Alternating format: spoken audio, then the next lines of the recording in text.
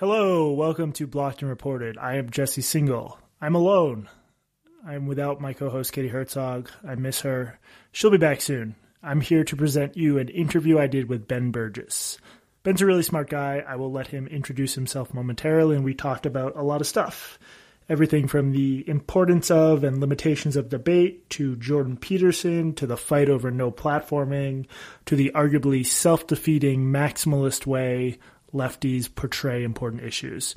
At the end, we also got into the missing class element from a lot of the discussion of police reform, and we talked about some other stuff as well. Check the show notes for a guide that lays out the major subjects we discussed and where in the episode you can find them.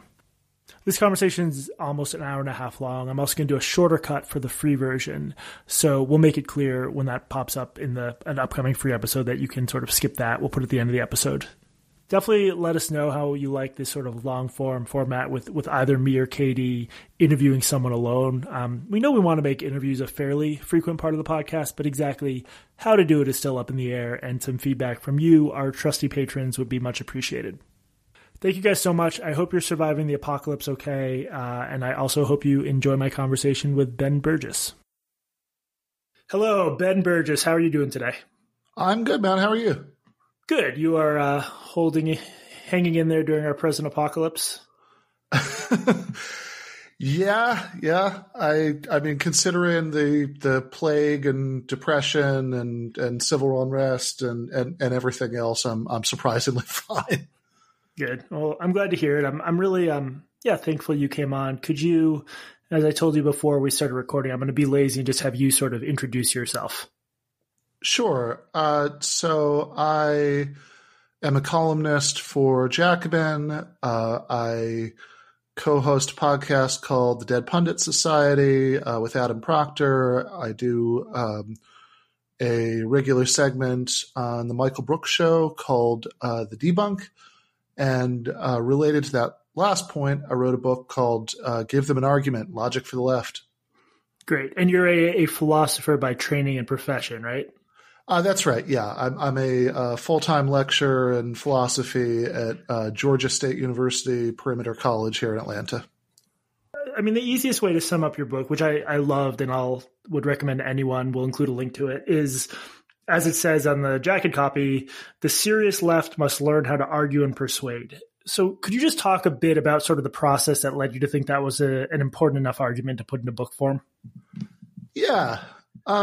So I had been, before I wrote this, I'd been writing a academic monograph that still hasn't come out yet, which is entirely my fault. The process takes a long time, but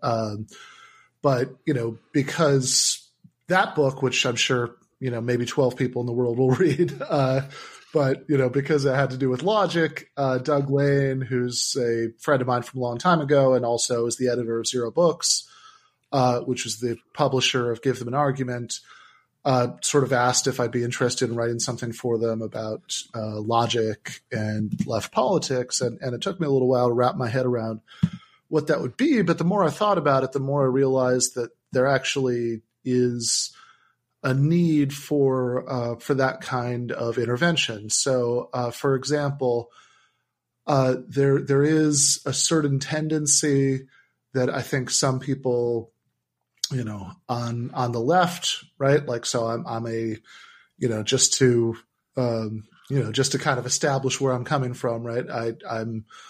I've been a member of DSA, the Democratic Socialists of America, for years. I listen to Chapo Trap House. I have a beard and glasses. You've probably, seen 100 people who are indistinguishable from me. Right. But a lot of people who share those political sensibilities with me, I think there's a kind of worrying cultural trend towards rolling their eyes when they hear a certain kind of logic talk, or especially references to logical fallacies and why you should avoid them, which I think has to do with the fact that they're so used to hearing that stuff from people they rightly dislike. Yeah. So the classical example of that is there's this, because I think we have our listenership ranges from pretty online to not surprisingly unonline, and the prototypical example of this is someone will come at you and say, I think some races are smarter than others. And you'll say, well, screw you, get out of here. And they'll say, well, why won't you debate me? Don't you care about facts and logic? Yeah. And of course, that's not just, that's not just random internet trolls either. You've also kind of just described Sam Harris's intervention in the debate about Ezra Klein and Charles Murray's race science. That like when Sam and Ezra had that conversation, 95% of it was Ezra tried to push back on the substance of the argument, arguments and like why he thinks that the science is wrong, and Sam decrying how we can't have these conversations. Absolutely. So that's very annoying. And there are people who think that they have a unlimited right to your time and energy, that everybody has to be constantly ready to drop everything to debate anything with, in the supermarket, for example. Yeah, that's right. Somebody walks up to you and challenges a view that you have, like you just have to drop your groceries on the ground and stand there having a Socratic dialogue with them for the next hour. Brief digression, but the one time someone recognized me in public ever, I think it was because he was a Breitbart reader and they had gone after me a couple times. I'm waiting in line visiting my parents for tacos during halftime of a Celtics game. This guy recognized me and wants to debate Obama's Iran policy while I'm waiting for my tacos. Yeah, right. So that's obviously not reasonable, and also in many cases, people who are in this category, the folks who I perhaps uncharitably describe in the book as basement dwelling libertarian internet trolls and their offline equivalents, oftentimes don't even really want to engage in some process of like careful reasoning about why you think what you think and whether some other perspective would make more sense. What they really want to do is just have some sort of process of feeling like they've rhetorically defeated you. Right. And I totally get why people have a very short fuse with stuff like that, and have learned to dismiss the vocabulary that they so often hear from those people. But the problem is the last thing we would want to do is to cede logic, which is just the discipline of studying arguments and seeing how the premises of arguments can support their conclusion and how and when they can go wrong. Fallacies are just specific ways that arguments can go wrong. That's something that anybody who just wants to try to figure out what's true should care about, but also in particular, if we're interested in political persuasion, and if we're not, I don't know why any of us are bothering with any of this, then that's something that's really important to know, and that would be kind of an insane thing to cede to the right. So what's interesting to me is YouTube in particular has generated this very caricatured version of what debate means, and you talk about this in your book, where debate is when Ben Shapiro has what seems like some witty remark to a 20-year-old he's debating at an event, and it's all captured in 30 seconds. And these videos get 1 million views because it's like, watch this person dunk on this other person. How is that different, or what does that leave out of what the process of sort of actual debate and discourse should look like? Yeah, absolutely. So I think that a lot of this actually, like what it reminds me of is even before the kind of current moment with all of that. I remember, as somebody who used to really enjoy watching Christopher Hitchens videos, there's this whole genre they were called hitch slaps, which would basically just be somebody saying something to him on TV or to talk, and him, just having a witty retort, which of course has nothing to do with reasoning. In fact, what's valorized in that sort of, Hitch Slap, or in a much more degraded version, like videos with titles like Ben Shapiro destroys, whatever, cuck liberal on college campus. Like what's valorized by that is the snappy instant response.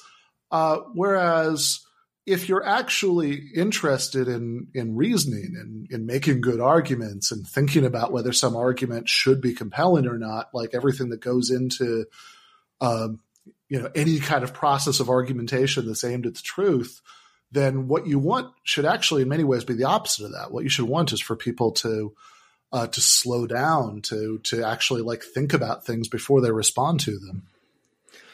I wrote about this controversy where there was a mini Australian tour that Roxane Gay and Christina Hoff Sommers went on, and it was portrayed as sort of the ideal of like, let's get these two people from different sides and have them debate. But it made me, I've always been a little bit of a debate bro, not like that random people online have any obligation, but just that actually talking to people you disagree with matters. Mm-hmm. But the format by which they did this, where there was a big audience, it happened to be staunchly pro-gay, but if it had been pro-CHS, it would have been the same result. And just like whenever there was sort of a witty rejoinder, there's just like wild cheering. And you could just sort of watch these videos of how it changes the incentives when you have an audience, right?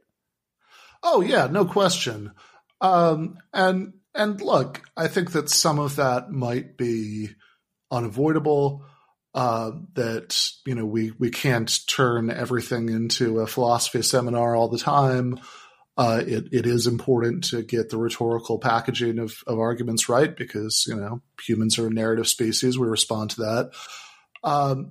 But it's also really important that you keep your eye on the larger subject, or what should be the larger subject, which is the quality of arguments. And here, actually, I would object almost as much in a weird way to what we normally think of as the opposite of the sort of cheap YouTube debate or the kind of tour of hot button speakers opposing each other that you were just talking about, which is like your sort of formal like Oxford style debate. The thing that drives me crazy about that one is when they'll like take a poll of the audience at the beginning and the end to see who changed their mind, which is insane because anybody who actually has spent a minute reflecting on their own experience of this knows that that's not how it works, right? I mean, like there's the sort of contrary myth, which some people on the left unfortunately subscribe to, which is like nobody ever changes their mind as a result of arguments, which is obviously not true. And in fact, I'm always like really entertained by seeing the people who like, some guy who, grew up in an evangelical Christian household, and then he started watching like Richard Dawkins videos as a teenager, and he became an atheist, and he was at MSNBC watching mainstream liberal up until the Bernie Sanders campaign, and now he's like halfway to Maoism, and he'll say, "Oh, nobody ever changes their mind," right? So that's obviously ridiculous too. But the idea that it like measures like how good a job he did in a debate, whether anybody has like instantly changed their mind like the second you stop talking, just doesn't seem to really reflect the, to use a wildly overused term, the lived experience of anybody who's ever changed their mind about anything, because that's not how it works, right? You encounter arguments for the first time. If they really go against views that you care about, your first reaction to them is probably just going to be to be annoyed. But ideally, what happens in the best case, if you're in a frame of mind where you're somewhat receptive, where you're at a place where you could actually change your mind, is that you encounter arguments that challenge you, and then like you maybe dismiss them right away because that's what people usually do. But then you find yourself thinking back to them later and you realize, oh yeah, that guy actually had a point, didn't he? Right. That so much reminds me of, I won't get into too much detail here or identify anyone, but there's a young philosopher who is sort of a lefty philosopher. And one of the things this person says is that on certain subjects, you really can't debate because you're sort of denying people their humanity. And these are subjects where this person is in the minority, and someone sort of, I didn't like tweet about it or anything, but they sent me this little DM showing me that 8 years ago, this person was like a young Republican, like up and comer. It's just like the cognitive dissonance to have such a profound transformation and then say that debate and discourse, like, I don't know. I see both sides of it because it's definitely true that people's minds don't change easily, and that if you over-valorize debate, you can sort of ignore the nature of who gets to make the debate rules and who's platformed and stuff like that. That's for sure. No, absolutely, but it is important, like this mythology that nobody ever changes their mind, or in that case, this kind of self-righteous thing that like, oh, everybody should just like already start out getting this, which is particularly, that's particularly an insane thing to think if, like me, you think things that most people don't, right? Like if nobody changes their mind, and people don't currently think what we think, then we're hosed, right? And you could say that changing material conditions will change their mind, and that happens to some extent, but I don't think that ever just does it all by itself, without people actually giving reasons to think, right? Because like you can, if there's just to pick like the most kind of obvious and banal example, if you're like if you lose your job, right, you could come to left-wing conclusions about that, or you could decide that it's the fault of the Mexican immigrants. Like a lot depends on which interpretations of those things you're exposed to. And I think a lot of the nobody changes their mind debate is pointless mythology comes from thinking about it the wrong way. That people often talk about this as like, oh, why would you debate, such and such? He's not a good faith actor. He's not rational. It's like, well, yeah, the purpose of that kind of debate is very rarely to change the mind of the other person on the stage or the person in the other half of the YouTube video, especially if they do this on some kind of professional or quasi-professional basis, because, if somebody's, they don't have to be a bad faith actor for it to be the case that if your whole public identity is bound up with something, it's going to be particularly hard to change your mind about it. But the purpose, at least in the moment, isn't really to reach that person. It's to reach observers. And really the same is really mostly true, even just with like debating your, like people, not that I'd recommend spending a lot of time on this, but like arguing with people on social media or whatever, that like, generally speaking, especially in the moment, the other person has too much ego bound up in it to relent. Then the purpose has to be to influence other people who are reading the interaction. Yeah, on those rare occasions when I bother arguing with people directly, that's sort of what I do. I just want to, like, if I think their position is sloppy, I'm trying to expose that to others. I don't expect the person themselves to change their minds. Yeah, of course. That like, and that's also why you shouldn't go into the, like it's in those sorts of contexts. I think it's generally a bad idea to go too much into the weeds. Like I am not claiming that I never have. To put it mildly. In fact, I think this is a place where my, where my professional training probably really doesn't guide me well, right? Because I always want to like just track down like an objection and just like nail it into the ground, like going back and forth on it and seeing if there's something there. But of course, if you're talking to observers, it's a rare observer who's going to follow you for all of that. And oftentimes they'll miss the original point anyway. And that's kind of why I try to, if I think like somebody like on Twitter says something that's worth engaging with, I try to do a one and done response and like, and not just, go back and forth with people. For one thing, and a lot of times in that situation, like the real end game of the person that you're arguing with is to exhaust you so you stop arguing with them, which in the hellscape of Twitter is taken as some sort of weird victory. Right. Or you block them, which they screenshot as proof that they won. Oh, yes. Spain. Yeah, that is probably the one of the two worst things about the culture of political arguments on Twitter, that blocking, like that being such an annoying ass that the other person blocks you is seen as a great victory. The other one is the taboo against tone policing. So, you can we've literally devised a rule against urging other people to be less of an asshole.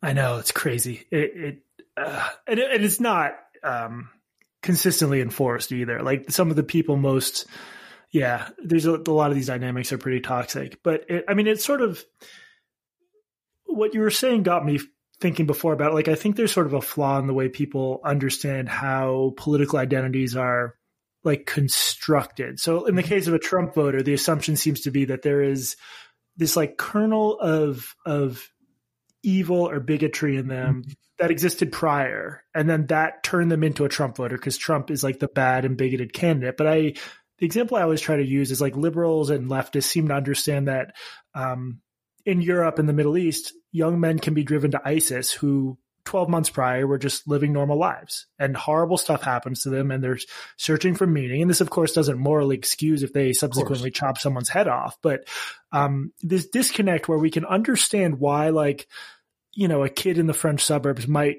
jet off to Syria and try to kill people, but we can't understand why someone in the US might vote for Trump, I think is a pretty dangerous thing in a way. Am I overstating that? No, I don't think you're overstating it at all. I think that there's a lot of that going around, and obviously it's incredibly misguided on a strategic level, right? That because if it's possible that a different pitch would get some of these people to vote for you, then I'll give just two quick examples from my own experience of dealing with these debates. One of them is the reaction in some quarters when Joe Rogan sort of endorsed Bernie Sanders for president. He did it in a very Joe Rogan-ish way. He said he'd probably vote for Bernie. And there were a lot of people who had the reaction that Joe Rogan is bad, because of various things he's said over the years or various horrible guests that he's nodded along to. And therefore, by the transitivity of badness, him endorsing Bernie and Bernie, tweeting it. That was Aristotle, right? Who developed the transitivity of badness? Yes, that's right. Yeah. Which is nuts. And of course, some of that was, bad faith pot stirring by supporters of other candidates. But I saw a surprising number of people who I know to be strong Bernie supporters or socialists even, who were echoing that reasoning. And it just, I really this seems like such a simple argument to me that if you take somebody like Rogan, who has very left-wing views on some subjects that he'll express, including immigration, for example. He's made some very good statements about that, has some very right-wing views about other subjects, he tends to agree with everything right-wing guests say. He also tends to agree with everything left-wing guests say. He just seems kind of confused, right? which sounds to me like the profile of an awful lot of voters. And if you accept the premise that the purpose of an election strategy is to get more people to vote for you than the other guy, then you're being able to attract people who could be pulled in either direction seems like a good thing. And I would also, I saw a very similar dynamic just recently after the anti-lockdown protests started in my home state, Michigan, which is it's hard to remember now because the roles have already reversed. But back then, people thought that people on the right wing thought that restrictions on who could go where and do what were fascism. But in any case, I wrote an article for Jacobin about this, and I said a lot of the obvious things that you'd expect me to say about the AstroTurf element of the protests and the thuggish element of the protests and the sort of baseline irresponsibility of what was being advocated. But I also said that some of what was being articulated by people at the protests, including people who were members of really unsavory right-wing organizations, were legitimate economic grievances. And if we don't have a better response to those grievances, then we're going to see more people coming around to this position. And the response was like amazing. There were hundreds of people. Well, granted, 99% of cases, they only read the headline. That was like, it was clear they were just reacting to that. They didn't read the article. But there were people ranging from Matt Yglesias or Joshua Holland, who writes for The Nation, who were saying things ranging from I've been taken in by AstroTurf, even though I talked about that in the article, to like literally like there are people, who agree with my politics. They have rose emojis in their Twitter handles who were accusing me of advocating a red-brown alliance. Oh, Jesus. Because I said, even though the distinction that I was making is exactly the one you were talking about in the context of those European and Middle Eastern young men who joined ISIS, which, if you think back to like the Bush years and you were, like me, you were a good reader of your Noam Chomsky and, Glenn Greenwald, then you should be very familiar with this format of argument because it's essentially the same thing that, that if we can say, obviously we don't support Al-Qaeda. That's not the issue. Right. Not advocating an alliance with Al-Qaeda. But we do see that there are like real grievances that are being used to recruit people for Al-Qaeda. And if you want there to be less of that kind of blowback in the future, then this gives us a reason to oppose certain kinds of U.S. policies in the Middle East.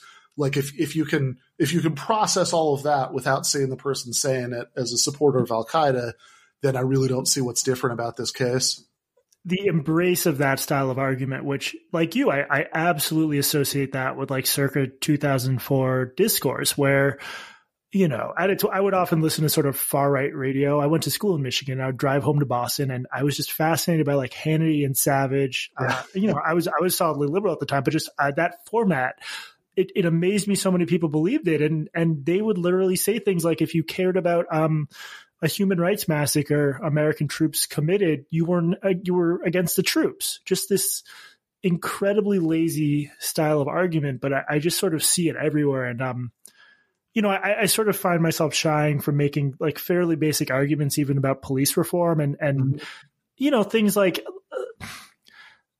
the average person in a big city, in a low income neighborhood, like the threat the police pose to them is not usually that they're going to get murdered. That's horrible that it happens, but it's just everything from the bail system to broken windows policing. There are all these other things where, like, I understand why deaths get the most attention. You could totally get that. But I think you can't really solve a policy problem without being able to talk about it in a sophisticated way.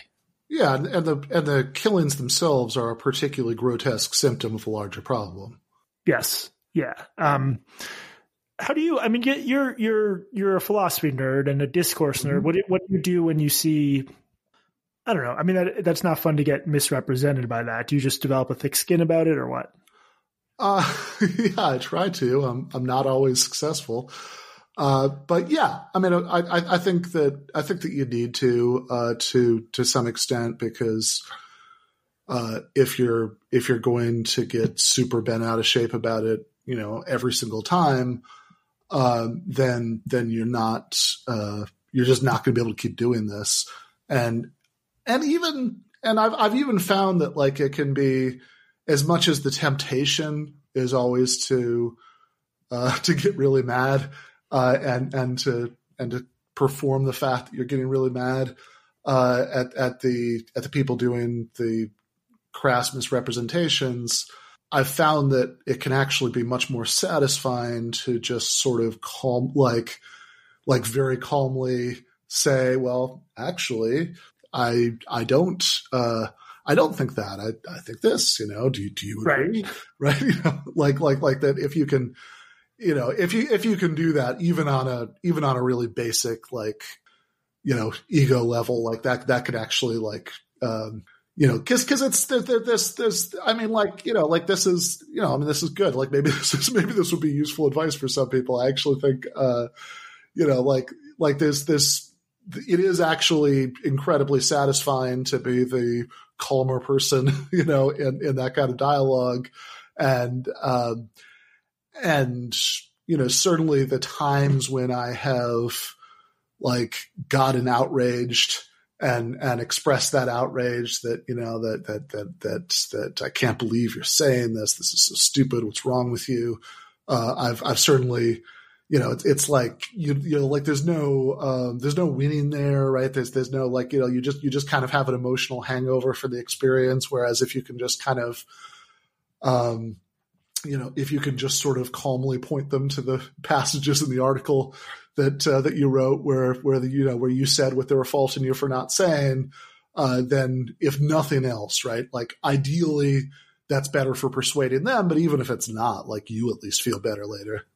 Yeah, that makes me think of my go-to approach. If someone just sort of arrives in my timeline or my mentions mad at me about something, is I'll say, "Could you point me to the part of my article you disagree with?" Right. And I'd honestly say, I'm sure someone could actually quote, search me saying this on Twitter. I've said to so many people now, but 90% of the time they're just mad and they can't say what they disagree with. And now that I think about it, the subjective feeling walking away from that, I don't feel stressed out or angry, versus if I go back and forth with someone who's really making morally charged claims, that rarely feels good. Yeah. Yeah, no, it's certainly never, I don't, maybe there are people with the stomach for it who get something out of it that I don't, but it never feels good to me. You want to talk about Jordan Peterson a little bit? I love to talk about Jordan Peterson. So let's do the slightly more obscure part first, and then I want to talk about sort of the phenomenon itself. But I think you're not the only philosopher who has pointed out that Peterson's understanding of particularly the concept of postmodernism is not quite accurate. Is that safe to say?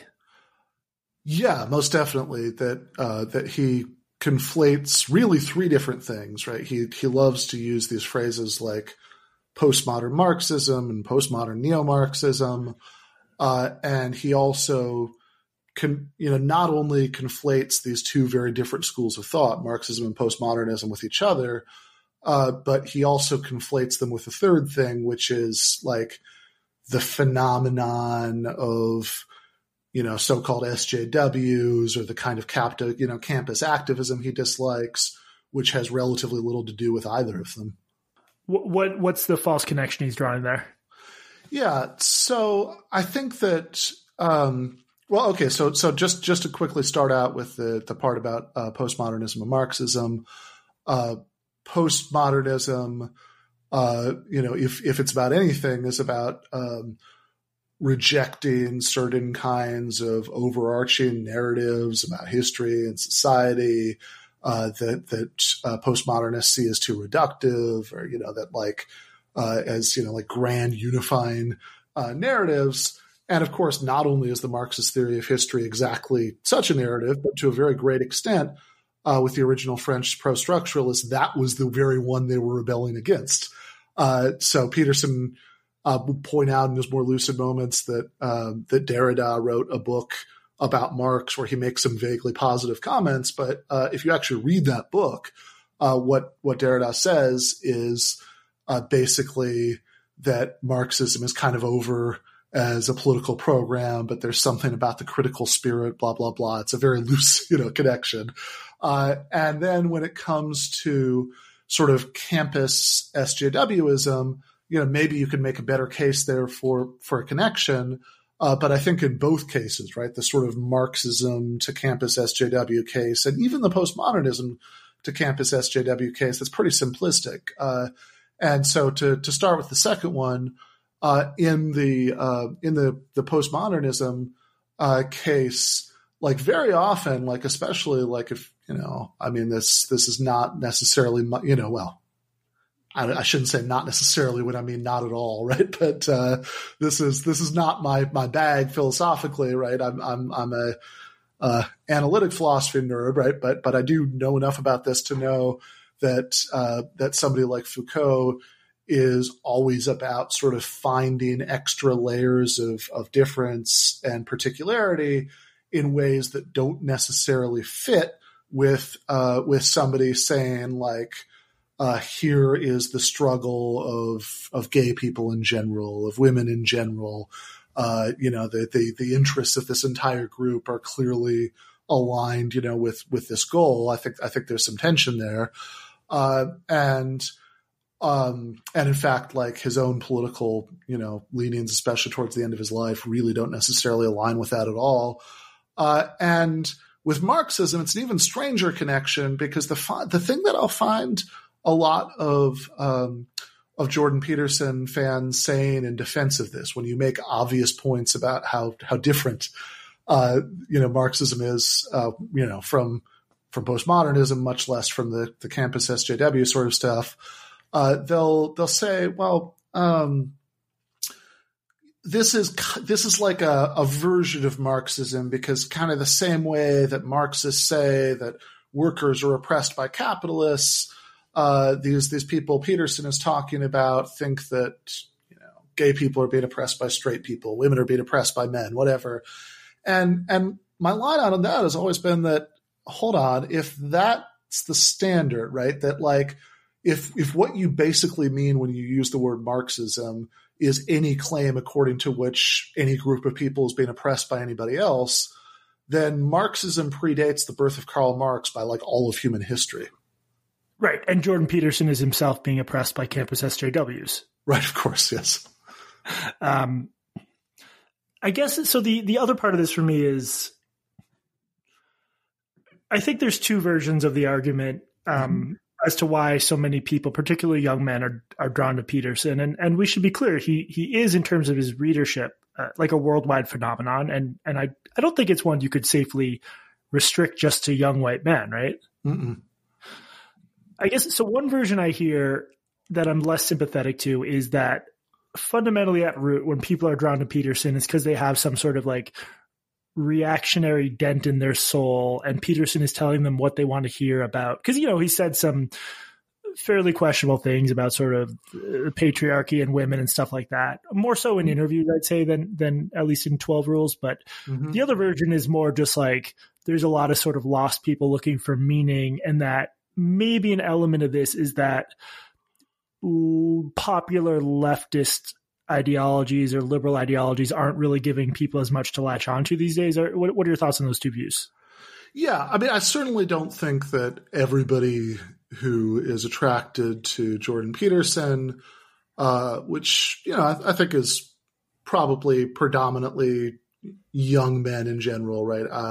Not solely by any means, right? But I think that's who's speaking to the most, is just like a hopeless reactionary, I think is obviously false. I think that, for one thing, a lot of people are drawn to him less by the political interventions, even though that is how he originally became famous. He, like his first book, Maps of Meaning, is like, 900 pages long and full of crazy charts and amazing chart. I would recommend any listener look up, just type Jordan Peterson charts. They're incredible.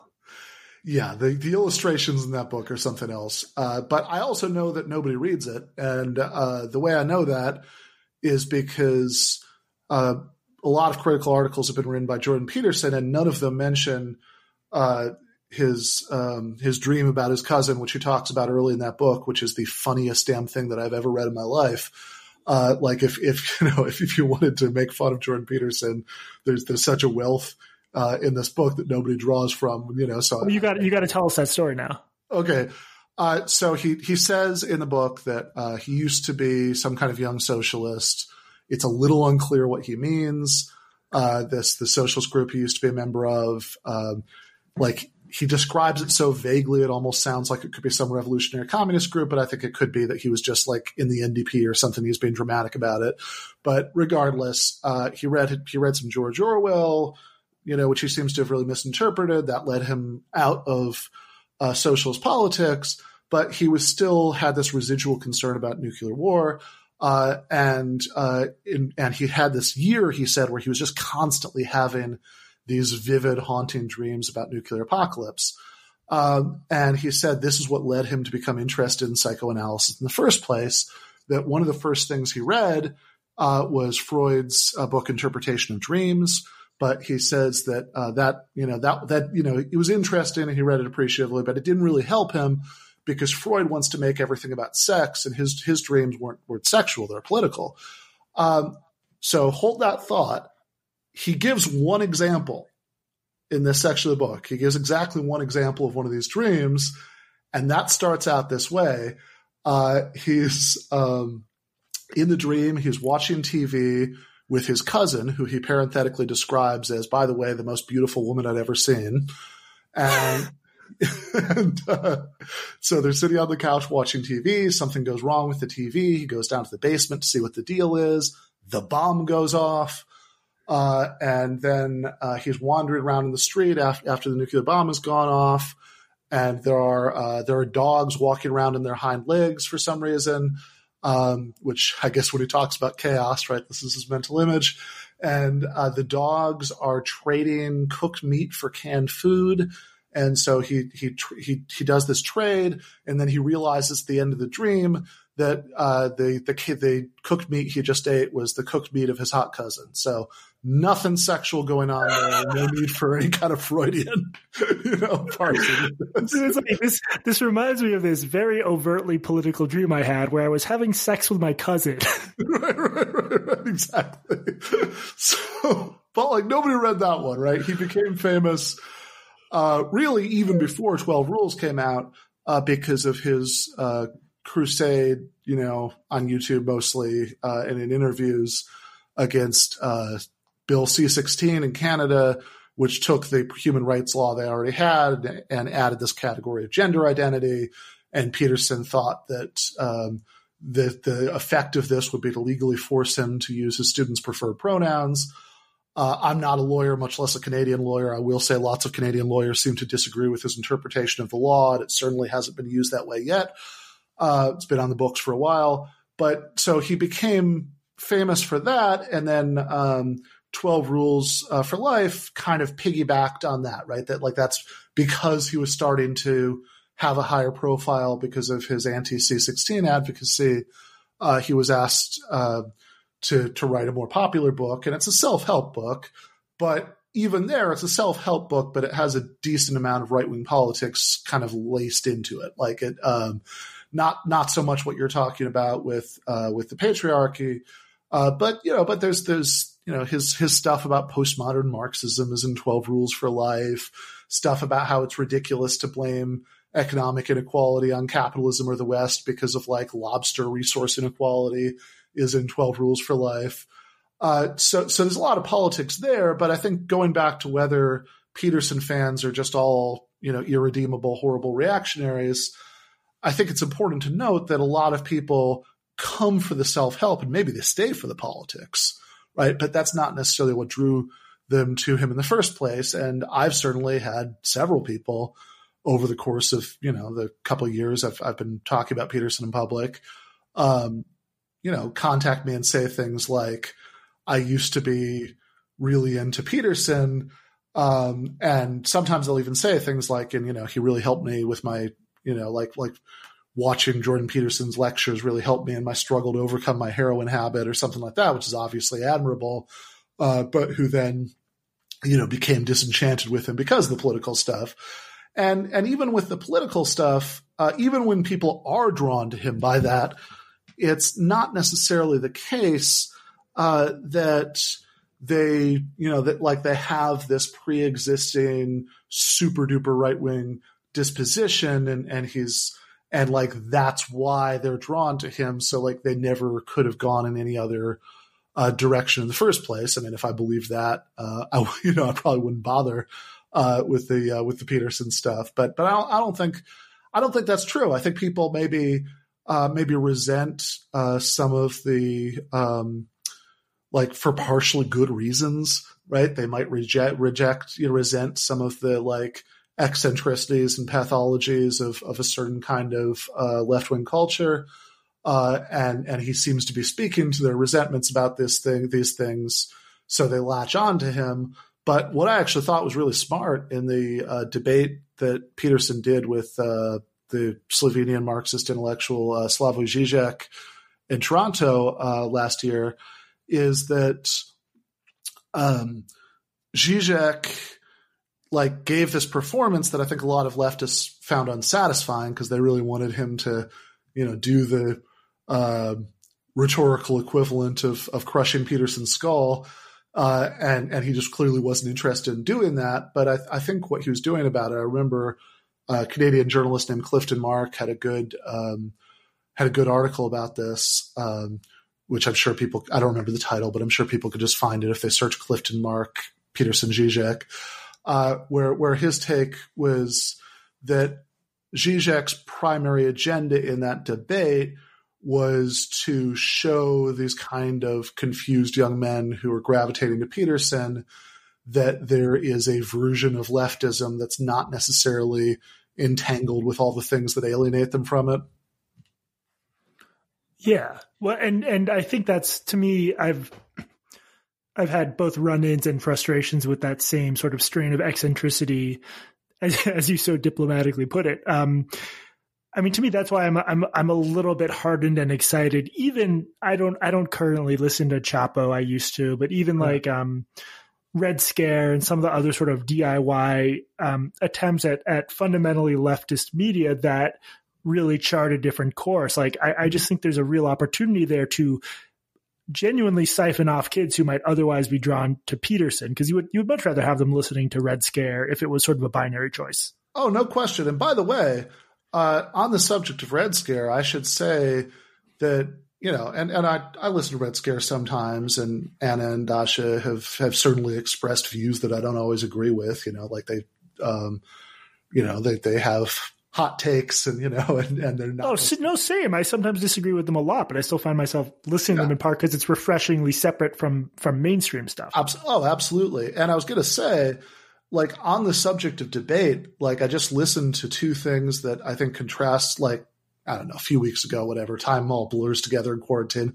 But I recently listened to two things that I thought were like really instructively different. One was the Monk debate that Steve Bannon did with David Frum in Toronto, which again is this like super formal, super prestigious kind of Oxford style debate with the polls at the beginning and the end and all that about right-wing populism. And then I listened to Bannon's appearance on Red Scare, which a lot of people were mad at them for having him on at all.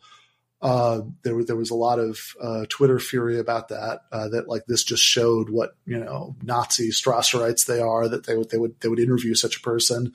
But like the debate that Bannon had with Frum was pretty vapid, right? Like they just kind of like to a very great extent, especially on Frum's side, he just kind of like had some elevated rhetoric about how bad Bannon was, and they never even really got into anything that was particularly substantive in terms of like any policy differences that they might have between them. I suspect that that's because, as like I think a lot of never Trump Republicans like Frum don't really have that many policy disagreements. They just kind of find the Bannonite mode of expressing conservatism distasteful. Yeah, it's aesthetic. Yeah, absolutely. Whereas when Bannon went on Red Scare, Anna and Dasha actually did press him really hard on like, hey, you say you're an economic populist. Why don't you support Medicare for all? And he clearly didn't have a good answer to it. And I would say that anybody who might, who you're worried that like, might become a Bannon fan, because of his populist rhetoric, I'd definitely send them to the Red Scare episode before I sent them to the Monk debate. I had similar thoughts. I couldn't get all the way through, but Katie and I are going to do a long thing on Joe Rogan, who I think he's fascinating for a million reasons, some of which you got into. But I was listening to him talk to Alex Jones. That was one of the main things he's been criticized for is quote unquote platforming Alex Jones, who has God knows how many millions of fans. But Lord, I hate that word, platforming. Oh my God, don't even get me. I mean, Steve Bannon is going to suffer if he isn't platformed at the New Yorker. I mean, whatever one thinks of that decision, the level of solipsism and narcissism. Another subject. Yeah, people were mad at me for debating Stefan Molyneux, who has, I think, something like 750,000 YouTube subscribers, because God knows Molyneuxites are going to find out about him because he talked to me. Right. It's from the point of view of your critics here, the only world that matters is like their online social circle, which is invisible to most of the world. Right. But yeah, no, just the experience of seeing, I'd only seen clips of Alex Jones, and I'm going to talk about this with Katie. There was a part where I thought he really let Jones off the hook and do this horrible conspiracy theory about, this would be a good thing for you to know about. Did you know the state of Virginia is selling aborted fetuses to, I think, China for like 5 figures per dead baby? Did you know that? I sure didn't. Yeah. Well, now you do. Now I'm platforming him. But overall, the effect of hearing Jones have someone significantly saner next to him who could ask him follow-up questions and who was clearly skeptical a lot of what he was saying, I don't really see that doing net harm. I mean, it's complicated. You don't know who's going to be convinced by what, but in the same way, I'd like to see Steve Bannon seriously challenged by people. I don't think people have thought through their anti-platforming ideology. No, not at all. One, just the obvious fact that in a great many of these cases, the people that you are worried about platforming already have gigantic platforms, which if there were any kind of strategic reason to worry about platforming would be a decisive response. And second, that nobody who takes these platforming taboos super seriously seems to be concerned about the obvious strategic downside, which is that these guys get a lot of mileage out of the idea that they're like dangerous heretics who people are afraid to engage with. Oh my God, dude. I wrote about this at the peak of the Milo phenomenon where, protesters would turn, oftentimes like right wingers would show up and start shit too, but protesters would turn almost violent just to prevent a Milo Yiannopoulos event from taking place that would have had maybe 150 kids in the audience. One Breitbart article with video of liberal college students freaking out or leftists freaking out gets easily 6-figure page views. I mean, the cost benefit is just off the charts for something like that. Yeah, no question. I mean, literally, if students at Evergreen hadn't bothered Brett Weinstein, the rest of us would never have to think about him.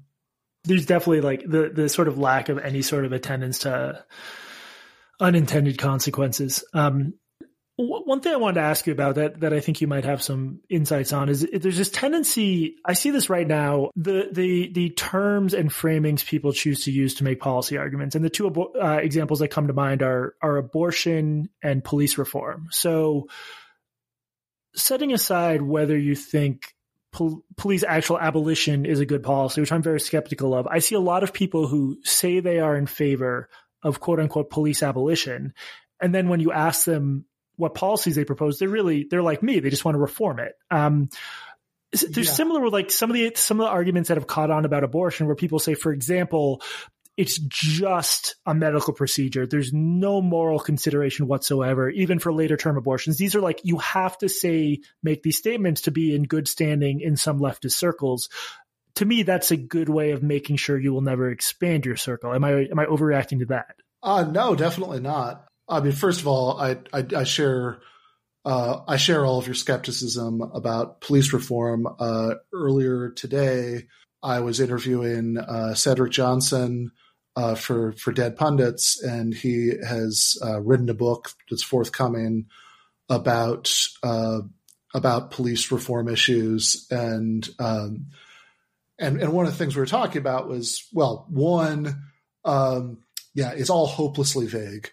Back in 2017, when Democratic Socialists of America adopted what I regard as a bunch of not very well thought out resolutions calling to abolish various things. One thing that I noticed all the time was a lot of people use this kind of rhetorical cheat code. They would say, I don't think that police should exist as we know it. It's like, well, what does that mean? I don't think a lot of things should exist as we know that. I don't think I exist as I should know. Like, it doesn't make any sense. Yeah. Like that's just a way, like that's just an elaborate, confusing way of saying that you think that the status quo isn't great, right? Like that's so it's like, yeah, sure. So do I, right? Like now let's talk about what we should have instead. And especially when you talk like the most, people who like the version of we should abolish the police that comes closest to having any sort of well thought out anything is like, oh, we should just have like informal like neighborhood patrols or something. But then I think, well, hold on, that's how Trayvon Martin died. Yeah. So like this clearly doesn't, certainly solve all the problems you want to solve. I think that, I think dramatically scaling back policing that, there are lots of things that police are called in for now that would in a better society be handled by social workers, for example.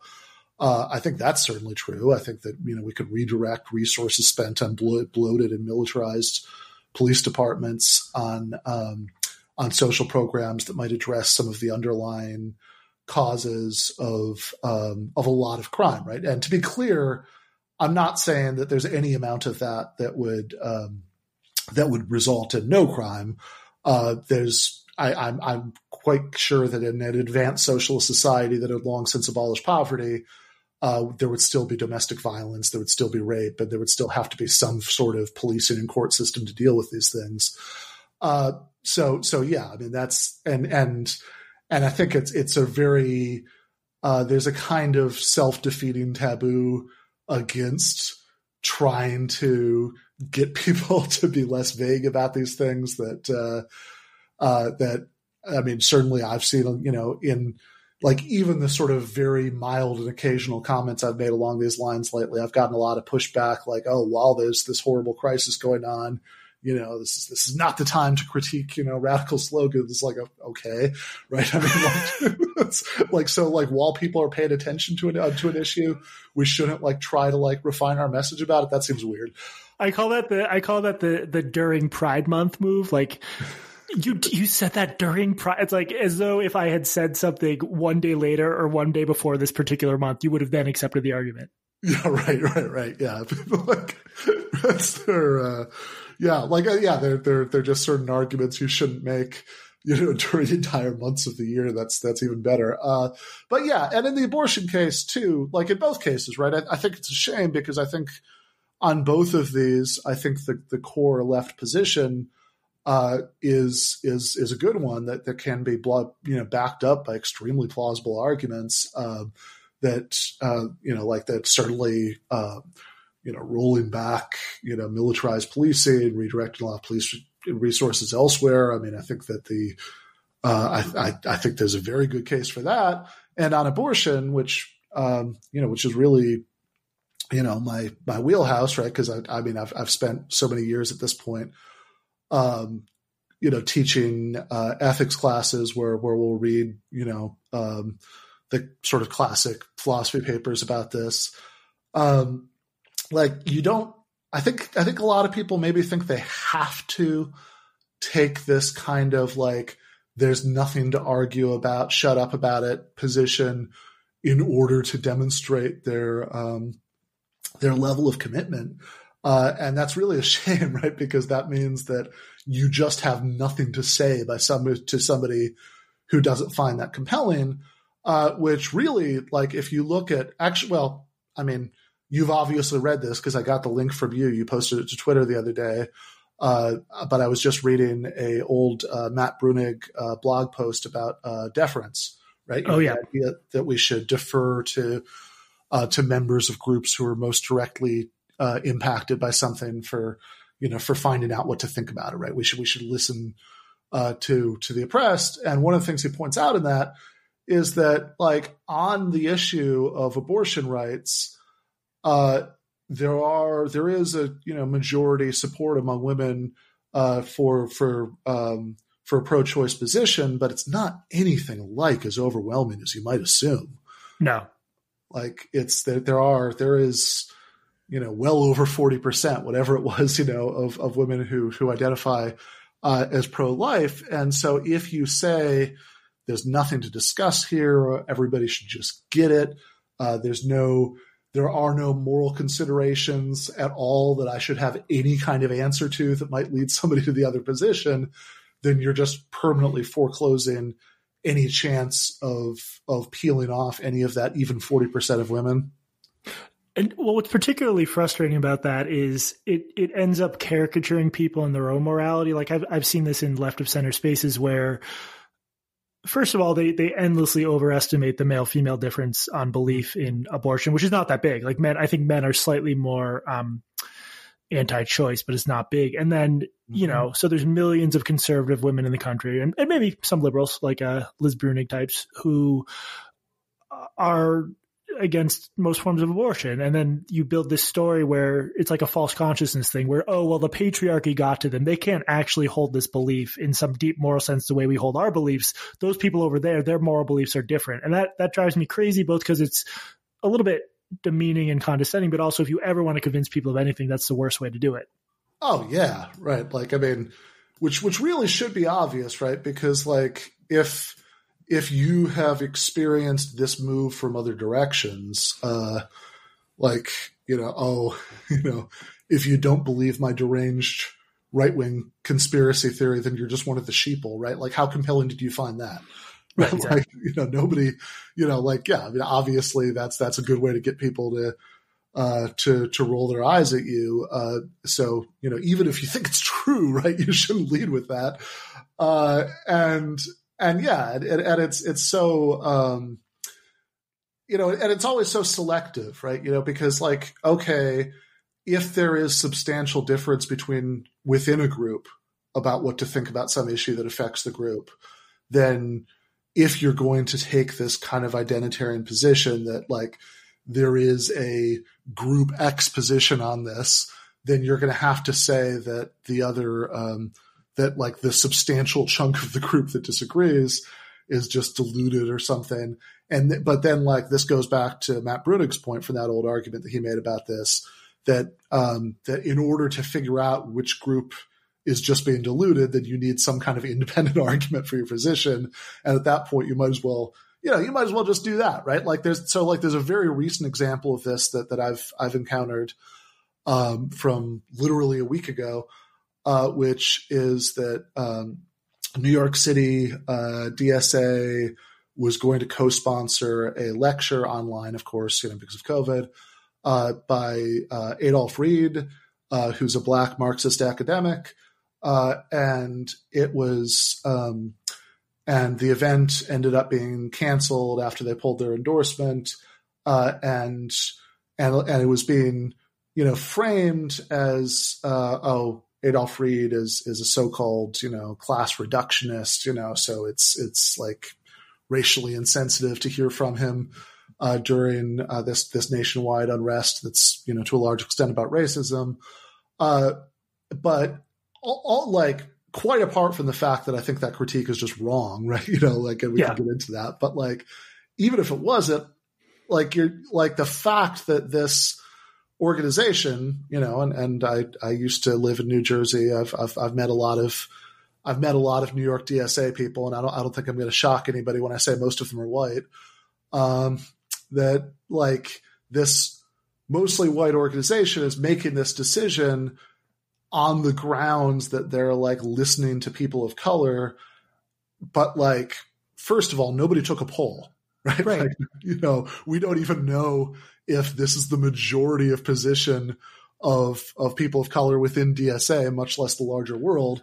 And also, given that the person being canceled in this case is also a person of color, and an extremely left-wing one, like it's just self-evident from that there is a difference of opinion about this, which really just explaining that seems like once you get to the point where you're actually like explaining why it's a problem to see this as just the people of color position that Reed is wrong, think, well, hold on. Like, do you think there's like a black people hive mind, that all black people have, have the same opinion about these like incredibly complicated and messy intra-left debates?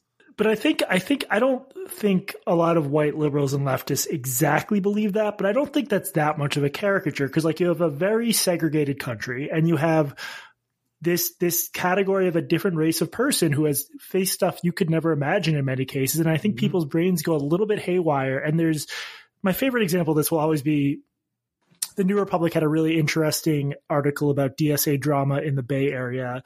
I could be getting the exact chapter wrong. I think it was East Bay DSA. Probably. That's very drama prone. Yeah, exactly. One person or group decided to set up this initiative where DSA would check and fix your brake lights for free, because that's one reason police contrive to pull people over for no reason and harass them. Yeah. As they're pulling you over, you get a pamphlet or whatever. Here's DSA. Here's why we're fixing your headlights. Just the most basic activism to introduce yourself to the community. We're here if you want to join us. The more radical faction said, well, that would be an example of white savior mentality. So we're not going to do that.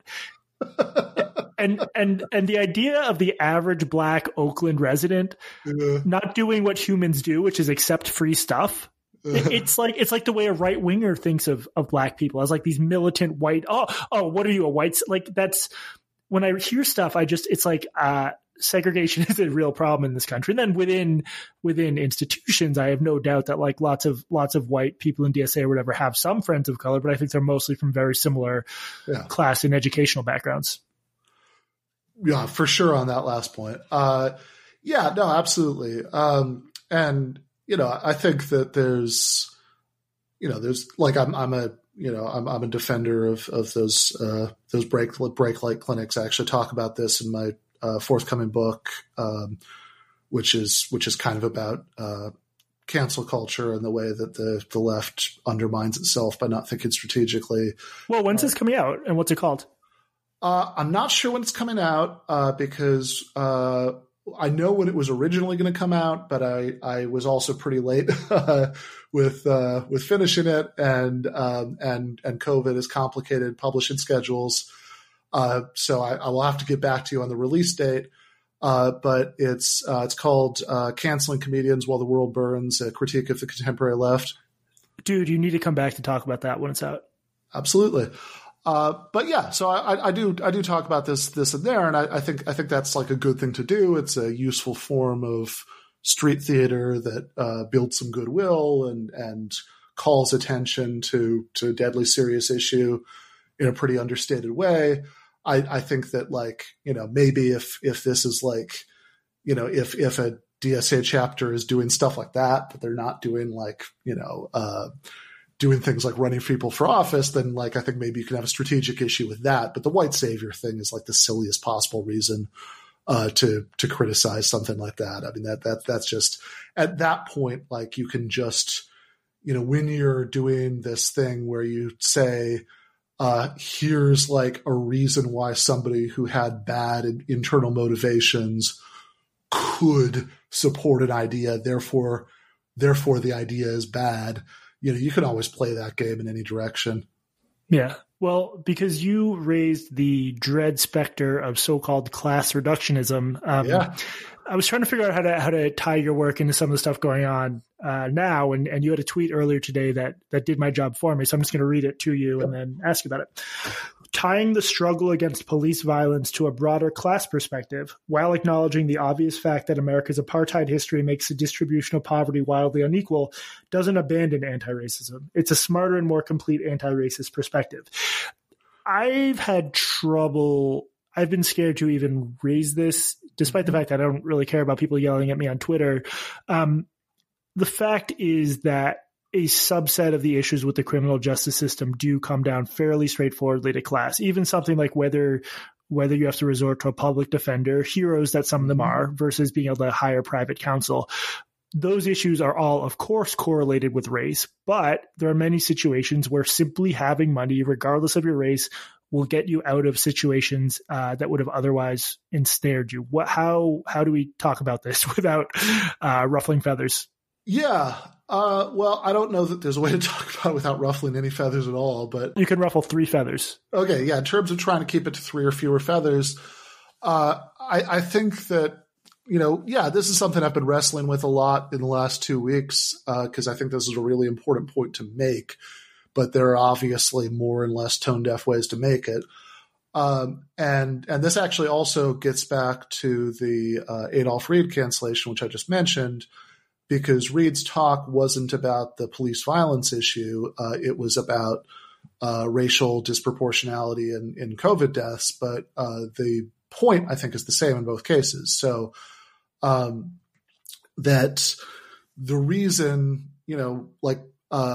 what Reed was objecting to is that there's a way that people talk about racial disproportionality in COVID deaths that sort of draws this straight line from racism to disproportionate deaths in a way that's a little fuzzy about the causation. And what he thinks is more useful is to focus on kind of the middle link in that chain. So in other words, that America's racial history means, for reasons I'm sure nobody who listens to this needs me to rehearse, that Black people are vastly more likely to be impoverished than white people. That it's obviously the case. I'm thinking here back to that Ta-Nehisi Coates article a few years ago in The Atlantic about reparations, where one of the things I really admired about it, even if I have a slightly different perspective on the ultimate issue that he does, is that instead of going all the way back to slavery or even Jim Crow, right, he just talked about redlining, right, which is kind of enough to make the case for how racially discriminatory policies have contributed to this wealth gap.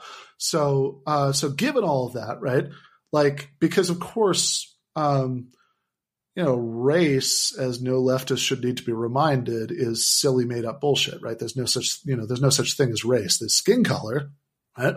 And there are, clusters of common ancestry that can sometimes be relevant to certain kinds of diseases. But this idea that there's this really meaningful natural genetic division of human beings into races is mostly nonsense. So it's not like there's some, genetic reason that, Black people are dying from COVID at higher rates than white people. It's because, the main way, if you want to talk about systemic racism, well, the main way that operates historically, is, of course, there used to be all of this, de jure discrimination, extremely recently. But the effect of all of that is to have this wildly unequal distribution of poverty. And the bottom line fact is that poor people die of COVID more than middle class and rich people, for obvious reasons, right? More likely to be, so-called essential workers, less likely to have adequate medical care, et cetera, et cetera. And so Reed's point is, if we're going to really use this to call attention to this issue, to try to do something about the problem that's causing all this, what we should really be front loading is the poverty.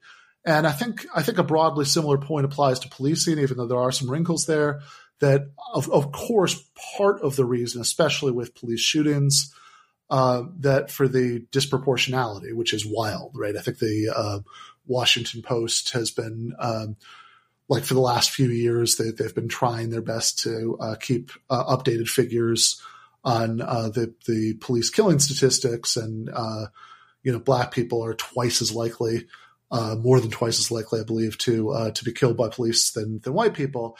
And part of that is undoubtedly about conscious or unconscious bias, that who is perceived as threatening in a tense situation can obviously make a huge difference there.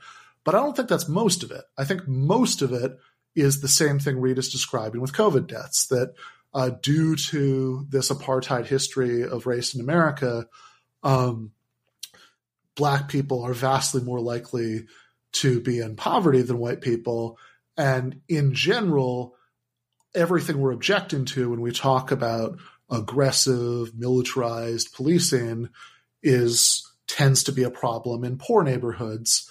And so I think most of the difference, again, it doesn't mean that it doesn't originate in racism. It does, but that's two links back in the chain. Most of the difference is about the unequal racial distribution of poverty. Like if we somehow magically eliminated all police bias tomorrow, which obviously I don't think there's a way to do, right? I'm very pessimistic about, having more and better HR trainings or whatever as a strategy for dealing with this. But even if that did somehow happen, there would still be a massive racial disproportionality in police killings because there's a massive racial disproportionality in poverty, which is actually, I think, a really important thing to recognize for a couple of reasons, right? It doesn't mean that you're ignoring the racial dimension. I mean, there's obviously a huge racial dimension to the problem, but it's important because if you actually want to do something about police violence, if you want to roll back this kind of, bloated funding and militarized model of policing, redirect resources elsewhere, then as with winning elections, you want to assemble the broadest possible coalition behind you to do that. I mean, that's kind of, strategy 101, right? You're more likely to get your way if you have the support of the biggest possible majority. And right now, a lot of the ways this is framed as an exclusively racial issue sends the worst possible message about this to white people, including poor white people, which is, hey, don't worry about this, right? This isn't a problem you're going to have. This only affects other people. What we're asking you to do is to altruistically act on behalf of the other people, which I tend to cynically think is probably less of a winning message than this is something you should care about because it's in your own interests.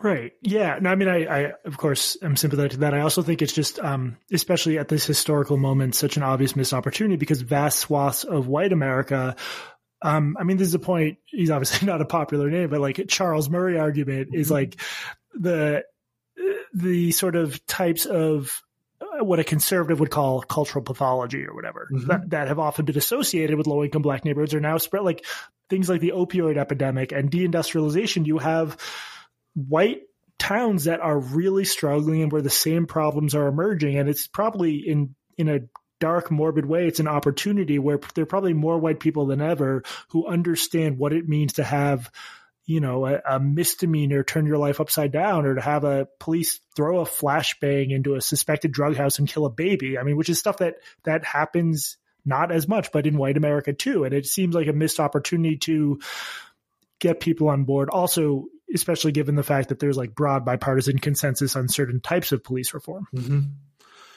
Yeah, no question. And again, like that, it's certainly true that white people are less likely to read about the police killing of a white person and think, oh, that might happen, to me. But that's something that, like we shouldn't be trying to reinforce that, right? We should be trying, like, if we care about rolling back militarized policing, we should be trying to undermine that issue and see that as, to frame it as being as many people's, as being a problem for a much wider swathe of people, because that's going to help get a wider swathe of people on board that like we want to, and I think I think the more we talk about it in what it's actually the most accurate way, which is to say that this goes along with poverty. I mean, obviously, yeah. I mean, Charles Murray is right about is right about the spread of some of these things. I think he's wrong about the causation. Sure. Like that. I mean, he's both wrong about the causation in his like bell curve, it's all, it's all. I think I'm more saying like there's a lot of conservatives who understand that when stuff goes south in a community, this is what happens. Yeah. Like not only the IQ skull measuring version, but also the culturalist conservative take on this, I think is is wrong about the causation because the cultural effects I think are, it's more true to say they're downstream from the economics than the other way around. I think, I don't know, maybe that goes without saying here, but the fact that these are much broader problems is just clearly true, right? Like the way, certainly the opioid epidemic has made more white people and even white politicians amenable to reformist arguments about, policing and the war on drugs. But like, basically for the most part, the war on drugs has been fought the way it's always been fought. And so of course that means that more, white people in places like Youngstown, Ohio are being caught up in those tactics. Right. So I'm mindful of your time and I've held you a while. I want to do one last thing, which is sort of a spin-off. The conservative comedian and provocateur Steven Crowder will set up shop on a campus quad.